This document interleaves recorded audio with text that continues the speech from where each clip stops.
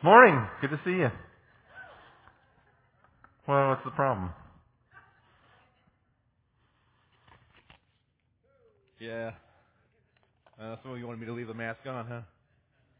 No comments. Well, here's the reality.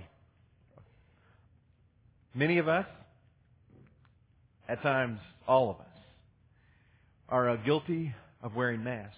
Now, we don't wear Halloween masks, but we wear masks to hide what's really going on inside of us. We wear masks to hide what's really happening in our lives.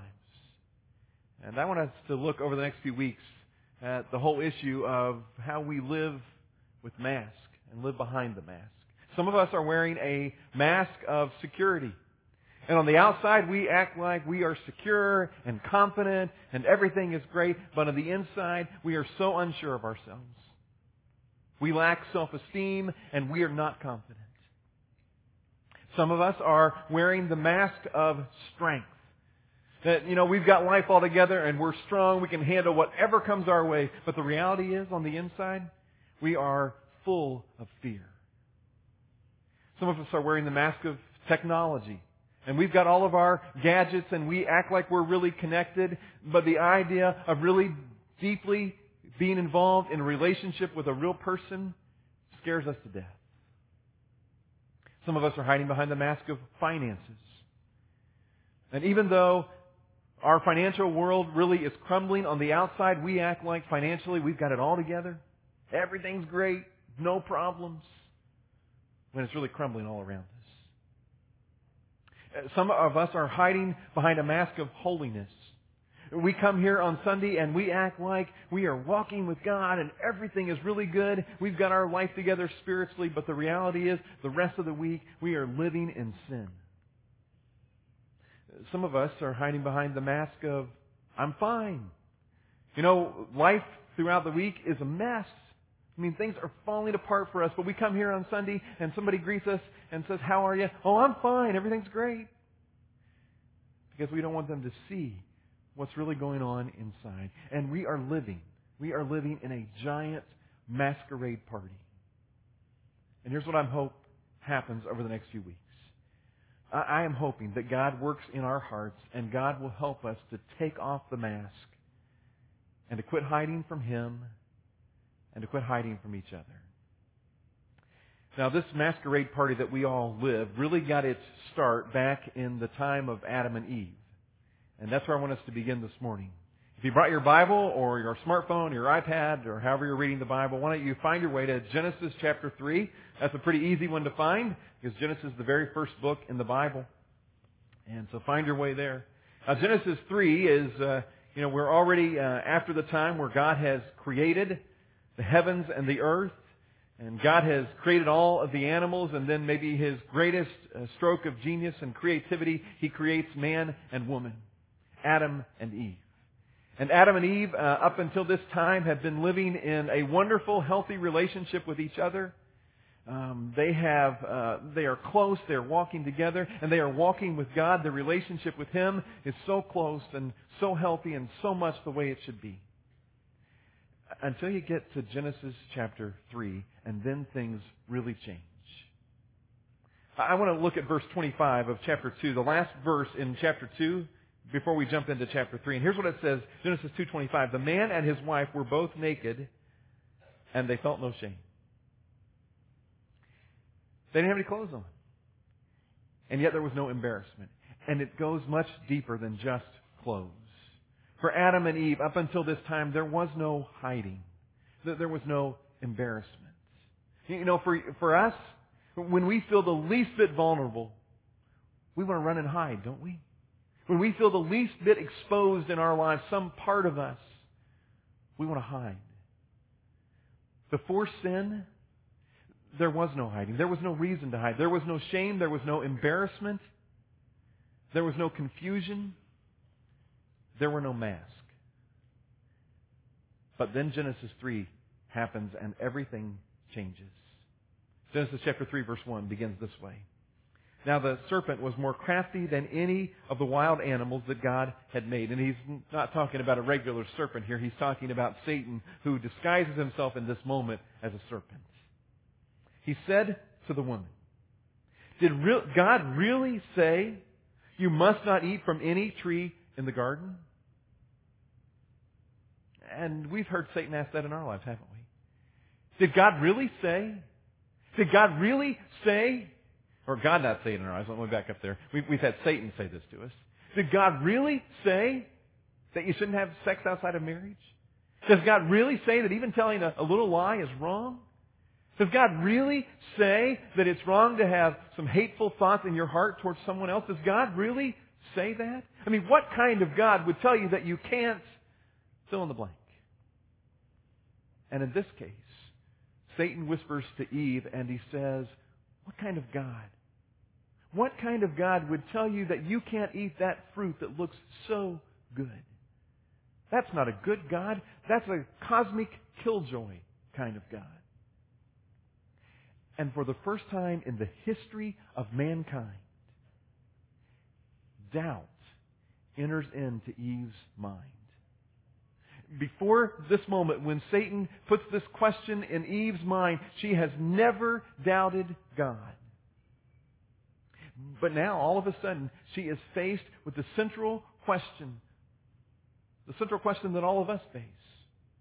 Do I trust God? Do I trust what He says?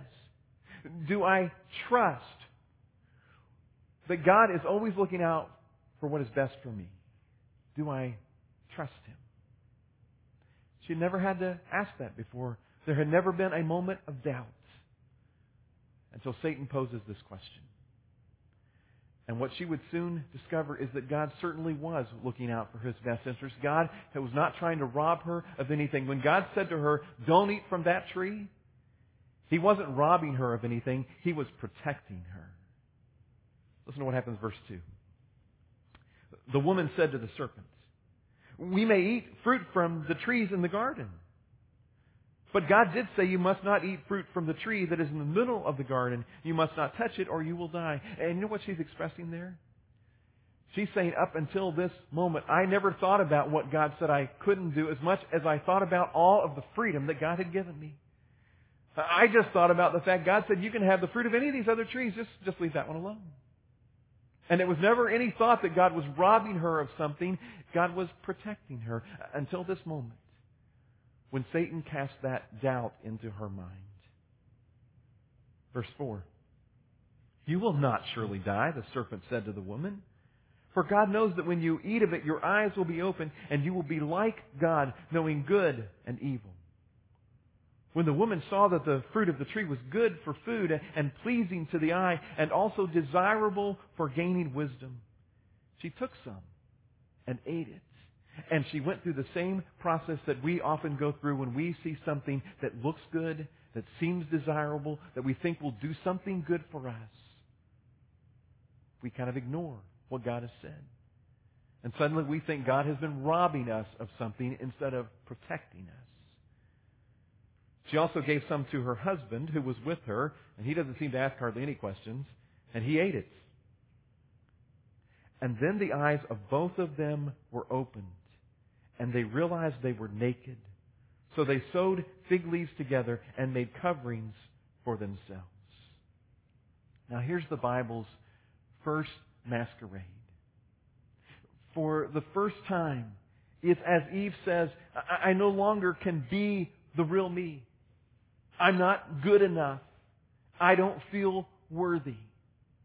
I've got to hide. Because if you knew what I had really done, I'm afraid you probably wouldn't love me.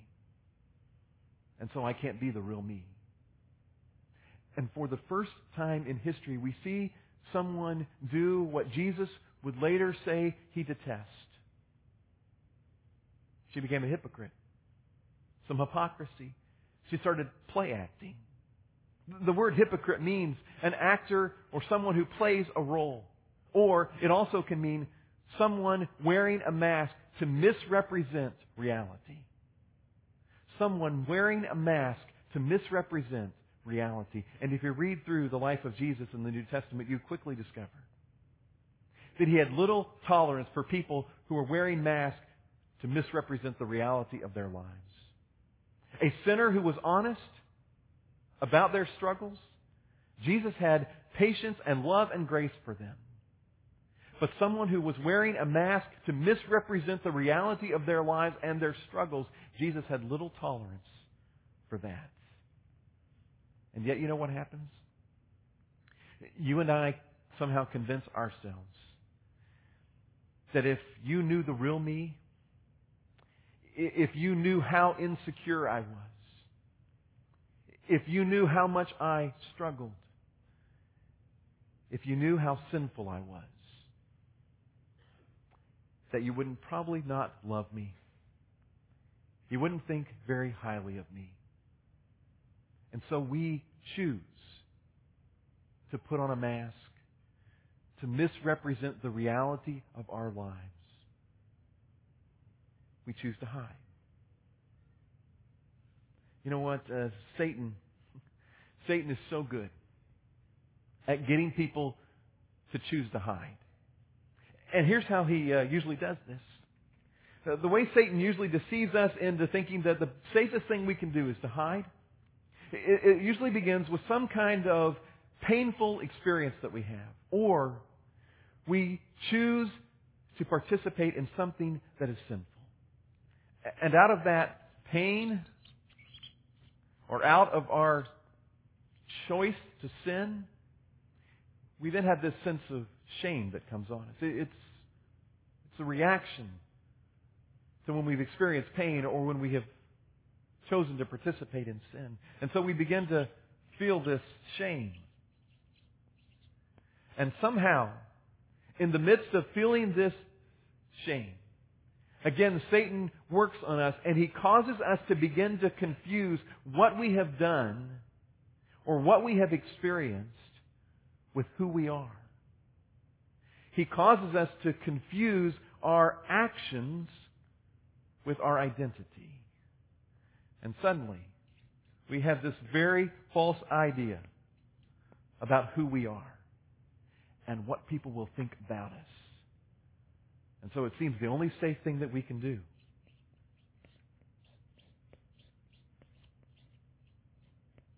is hide. Because we're just not sure there's any other safe course of action. And Satan's really good at getting us there. And he's really happy when you and I pick up the mask and join the masquerade party. Listen then to what happens in verse 8. I think this is one of the funniest things in the Bible. Then the man and his wife heard the sound of the Lord God as He was walking in the garden in the cool of the day. And they hid from the Lord God among the trees of the garden. Now, do you understand what they're doing here? They are hiding from the all-knowing, all-powerful, ever-present Creator of the universe. Okay, have you ever sat with a really small child and played hide and seek, but you play like this? You know, you hold up a pillow in front of them and you say, "Where's Johnny?" And then you drop the pillow. "There he is." And they laugh. And you do it again. "Where's Johnny?" "There he is." And they laugh. Have you ever stopped to think that maybe they're actually laughing at you? That they realize all along, and they're thinking to themselves, "This stupid grown-up, does he really think that I have disappeared or that I don't know that you're just on the other side of the pillow?" And we play this game with an all-knowing, all-powerful, ever-present God. We play this game where we think we are hiding from Him. That somehow He doesn't know where we are or what we have done. It's kind of stupid to think we could fool Him. Listen to verse 9. But the Lord God called to the man, "Where are you?" Now, why does God ask, "Where are you?" Does He really not know where Adam is? Well, absolutely not. God knows exactly where Adam is. The question is not asked because God doesn't know where he is. God asked the question because He wants Adam to recognize where He is and what He's doing and why He's hiding. And I think the Holy Spirit wants to say to a whole bunch of us today, where are you? And why are you hiding from me? God wants us to acknowledge where we are and what it is that we're doing. And then listen to verse 10. He answered, I heard you in the garden, and I was afraid because I was naked, so I hid. I was afraid because I felt so vulnerable. I was afraid because I knew I wasn't good enough. I was afraid because I was ashamed. I was afraid because I thought if you knew what I had done, God, you probably wouldn't love me anymore. Ever been there? Oh, you may not have verbalized the words, but has your heart ever been there? You're hiding from God because you were ashamed. Because you thought that if God really knew what you had done, that maybe He wouldn't love you anymore. That's another lie from Satan. Because God knows exactly where you are, and who you are, and how you are, and what you've done. And He still loves you. He still cares about you. And He is willing to forgive you. He just wants us to quit playing the game of hiding. He wants us to drop the mask and be honest with ourselves about what we're really doing. And God, through His Spirit, would say to all of us today, where are you? And why are you hiding? Now, the story doesn't end there. If you read on through, there's several more things that happen. But I want to notice one verse that kind of, I think, wraps up the story for us today. It's verse 21. It says, the Lord God made garments of skin for Adam and his wife, and He clothed them. God covered Adam and Eve's sin and shame. God sacrificed the life of an innocent animal. He took the skin of that animal and He covered the sin and the nakedness and the shame of Adam and Eve. And in a very similar way, God's made it possible for the sin and the shame of our lives to be covered. He did it when the innocent Lamb of God, Jesus Christ, was sacrificed on the cross. And He did that so that we could be covered by Jesus. And our sin, our shame, our embarrassment could be covered. And when you understand that God has loved us in that way, why would you go on hiding? When you understand that God knows exactly what it is that you have done, that God sees right into your life, that you have never fooled Him for a second. There's never been a moment where you held the pillow up and said, I bet you can't see me now, can you, God? He's never been fooled. And He has never stopped loving you. And today, He would say to you, if He could look you physically in the eye, He would say, quit hiding. I love you. And I want to cover the sin and the shame and the embarrassment of your past. We don't need to play games. I see right into your life. Would you stop hiding? Would you drop the mask? Quit thinking you are fooling me. And I just wonder how many of us, for how long, have been playing the game thinking we were fooling God. We never have. And I'm hoping today that you'll quit hiding and you'll drop this mask. This is the foundation. In the coming weeks, we're going to talk about some particular masks that a lot of us wear in our lives. And I hope that along the way, each of those masks will get dropped and we'll quit hiding. But it all begins. It all starts with realizing I'm not going to hide from God anymore.